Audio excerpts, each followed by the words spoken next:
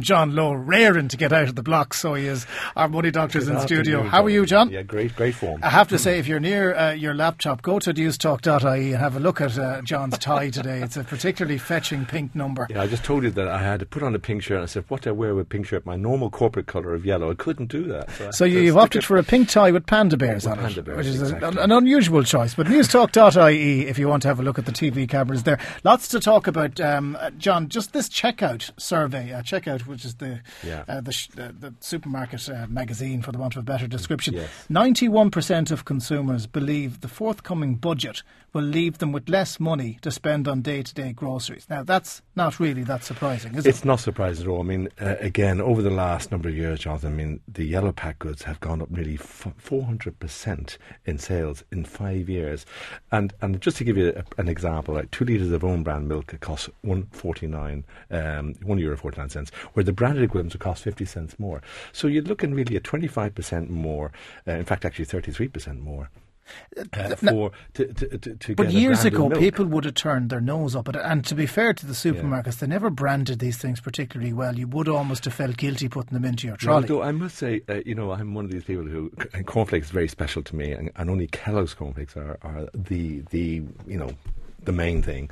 And I remember getting some thrift cornflakes or whatever was branded. It was awful stuff, but they have come a long way. That was a long time ago now. A lot of these branded products now are nearly as good. You're actually nearly undetectable to tell the difference between them. Now, we know that supermarkets are engaged in something of a price war. Now, there are those out there that think it's all an exercise in futility, because what they do is they'll reduce some but increase others. But this shows the challenge that's going to be out there for the grocery sector next year. They're going to have to continue the special offers throughout the year, not just at special times. Yes, but I think what's really also coming through, Jonathan, is that people are starting to get the message, ensure best value. We're going down to make sure that every time you spend your money, are you getting the best possible value? Number one, do you need it? And number two, is there a better or cheaper alternative? So when they see, just like your health cover, you can get better. I have a better yarn on that than the one I told you last week. You can get better deals all the time. And when you can get better deals, it's only apathy that stops you from actually getting the better deal. Because I'll tell you about apathy, because as I explained to you last week, I used to be the guy who just rolled over and had his belly tickled by insurance companies and the like, and accepted whatever price was given. Now, last week when I was talking about changing the health insurance, it went down from 2,600 to 2,000. Good. And I rang back the cheaper option, which was the 2,000, and lo and behold, obviously expecting me to haggle some more, they lopped another €200 off. So now what I paid 2,600 for this year, I'm going to pay 1,800 for next year. Now, there's a couple of little tweaks. I mean, even your second bite of going back to that company resulted in a 10% reduction, and a further 10% reduction. That's brilliant. And what it means for me, and what it will mean for an awful lot of people out there, because I live in Cork, all of the Cork hospitals, public and private, are covered. Yeah. There's a couple of the fancy hospitals in Dublin that I wouldn't get the full cover in, but there's a chance of you coming up to Dublin to go to that hospital. It's unlikely. So the thing is, I think that maybe there are things on people's cover that they're covered to the nth degree when they don't necessarily have to. I keep saying the Health Insurance Authority, HIA.ie, that's where you can get the comparison site, and all the four health insurers are on that site, and you can, even only today actually, I think Leah, who you may have been going with, have just got a hike of €400 or more for their health insurance, and that's in also, VHI Health Group just in this John, week alone, at the same token, pushed I'm it up by saving 3%. €800. That's brilliant. That is absolutely €800 of 2,600 is a huge percentage. I'm still amazed, because I'm not a fantastic haggler, and you're getting virtually the same offering, cover. With the family. So it just shows you whatever you do, if it's up for renewal. But the key thing is it's up for renewal now, and there's a special offer that we're availing of. You just avail at the right time. Yeah. And you can't, of course, you can't opt out in the middle of your policy anymore. But isn't it really crucial then that people who do have things coming up, whether it's the motor insurance or whatever else, that you actually shop around at that time and do the very best? Don't just accept your bill coming through the door that you have to pay it, that there could be a cheaper option out there. I want to talk about the house prices, the property register. Yeah. Now, this was supposed to take the guesswork out of the buying, and it would appear that the house prices are still falling, and they're blaming the register for it. Well, 8.1% this year, according to the Central Statistics Office. But it means, though, the value of the average property, Jonathan, in the state now is half of what it was during the peak of the market in 2007. So really, it's kind of 50% decrease in value in 5 years. Bad news for existing owners and borrowers. But it's good news for buyers. I keep saying, and first-time couples, for instance, who want to go out and buy their first home. It is a good time to be buying. And I do see signs of a recovery even in the lending areas where some of the lenders, some of the banks and the building societies are actually now being a little bit more receptive to applications coming in where they can obviously prove that they have the ability to repay, and the value of these properties is phenomenal. And with this property register, I mean, okay, fair enough. The house prices have fallen. The average price now is 157,400, down from a peak of 313,998. So, what I want to find out, and what people who are probably still waiting to buy, and there's a lot of them out there, as Michael Noonan reminded us, they're waiting to see, are we really at the bottom yet? And nobody can say with any certainty. Well, there's a number of gurus over in America who now think that they are, in America, they're at the bottom. And if they're at the bottom in America, we're at the bottom here, in my view. But I mean, just look at the Japan exercise. I mean, they hit the bottom 20 years ago, and they still haven't recovered. So it could be a long way. There might be people out there who think, all right, we're at the bottom. Now there's only one way back up. And the only way that can happen are two things: inflation, and then with inflation comes increased interest rates. And when increased interest rates go up very fast, you'll find there'll be a lot of pain. A lot of it has to do with the fact that the government needs to stop cutting things in the budget. Well, it's back to the expenditure. Whether you're a government, a country, a family, a business, or an individual, if your expenditure exceeds income, two choices: cut costs or earn more. And sometimes we just cannot earn more. And in this country, that's why 80% of our expenditure is on two things: social welfare and public sector pay and pensions. So it has to come from there, a certain proportion of the cuts. That's a tough one. It is a tough one. You'll be getting ready. We'll talk to you this day next week. We'll be ahead of the budget, and we'll talk to you after the budget as well, when you have time to absorb a little bit of it. Some of the questions that have come in for you, John. Will you ask the Money Doctor, is it a good time to transfer assets to my family? Capital acquisitions tax is at a high 30%, but house values are low. High 30%. I think by this time next week it could be at a higher percentage, which could be 40%. Again, there are three thresholds. The A, B and C, Jonathan. A is to son, daughter.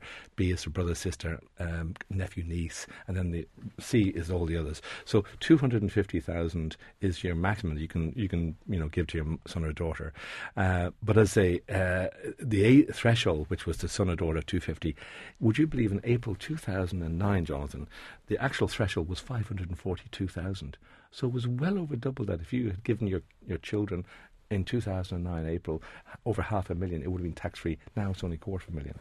So as regards property, unless you're selling and giving the cash proceeds, if there are any cash proceeds to your child, then the values of the property have to be established and the stamp duty and the legals paid. So there's still stamp duty. There used to be a thing called consanguinity tax, which was, or exemption, which because you were given your child, your property, you only paid half the stamp duty. That's gone. That's been waived. So if you want to give your home to your child when you die, if they are living in it for 3 years before you die, and you then pass on, and then they live for a further 6 years after you've passed on, then it comes outside of the exemption limits. So you can actually give your home as well on that basis. Okay, so there's some options there. There are some options. The next one is a good one from Anne. My Bank of Ireland credit card statement arrived this morning. I'm sure you were delighted to see that land on the doormat.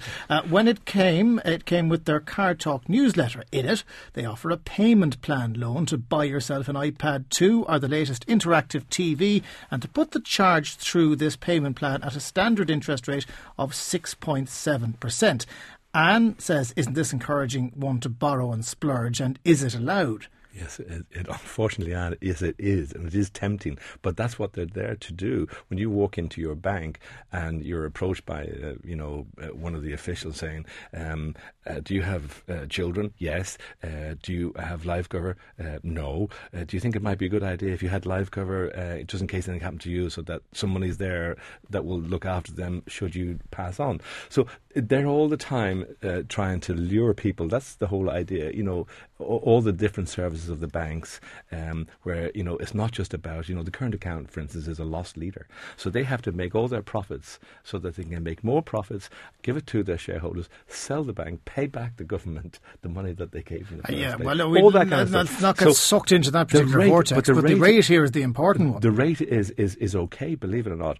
And really, unless the iPad 2 is massively necessary for your day-to-day work, I'd be saving to buy one. But would you not run the risk of sucking in someone there who perhaps can't afford it, who sees, that's an okay rate, and then I get an iPad 2 as well, and then they realise 6 months down the line, I can't pay for this. I do wish people, when they look at these offers, they have to, look at the bigger picture, and the bigger picture is doing a budget. You can say, yes, that's a good rate. It's a comfortable amount of money I can afford each month, but have you actually done your sums? Have you actually said, right, here's my expenditure, here's my income. Now, I'm also going to add in my holiday, my Christmas presents, my turkey, and all the other things that you buy during the year. Now can I afford it? And that's really the litmus test, is putting a proper budget on it so that when these tempting offers come in, can you afford it? Next question is from Con. He says, I currently own my own house. Its value is €120,000. I have a mortgage of €50,000 on it. It's €340 per month. Is there any way to get a loan for necessary repairs on the house? I'm currently on certs. Thanks for your help. Does that mean he's currently on sick leave or something, is it? I'm really sorry, Con, on this, but there's no problem with the loan to value, which is about 42% at present, but all lending is based on the ability to repay, whether you're a bank or a building society or a credit union. You must be able to prove that you have this income. Social welfare certs, unfortunately, are not acceptable. Most lenders, by the way, now, Jonathan, they look for permanent employment, minimum 25,000, by the way, so that even if you were on, 15,000 and it was part of maybe your partner's 15,000, so your total is 30, that would be a problem. So, if you were on minimum 25,000, you get a 90,000 mortgage. So perhaps a parent or sibling might go on the mortgage with this person. That's number one. Guarantors are also a little tricky at the moment to push through. But whatever you do, whatever Con does, I would certainly say avoid money lenders. Yeah, whatever you do, don't go near them. And just one last one quickly from a listener who says, I'm on a tracker with EBS. I'd love to go interest only for a year to sort out loose ends. Could this make me lose the tracker, yes or no? No is the answer. But you have to convince EBS that your loose ends are not a bigger problem. I love the expression loose ends. Standard financial statement would be a requirement. If you want to ever tinker with a mortgage, whether you want to extend the term, you want to change the rate, you want to have a moratorium on the interest, you want to have a complete holiday where you pay no capital, no interest, then you need the standard financial statement, which is a 12-page, fairly intimidating form that you have to complete and let them know exactly what you've had for breakfast, and then you can check to see whether your loose ends are. They can't take your tracker off you. That's a contract, and that can't be moved. Okay, our Money Doctor is John Lowe. His website's moneydoctor.ie. His Money Doctor Finance Annual. Well, he'd be under pressure to produce that after the budget. Columnist with the Sunday Business Post. You can get it on iTunes or the website newstalk.ie. We talk to you next week, John. Thank you, Jonathan.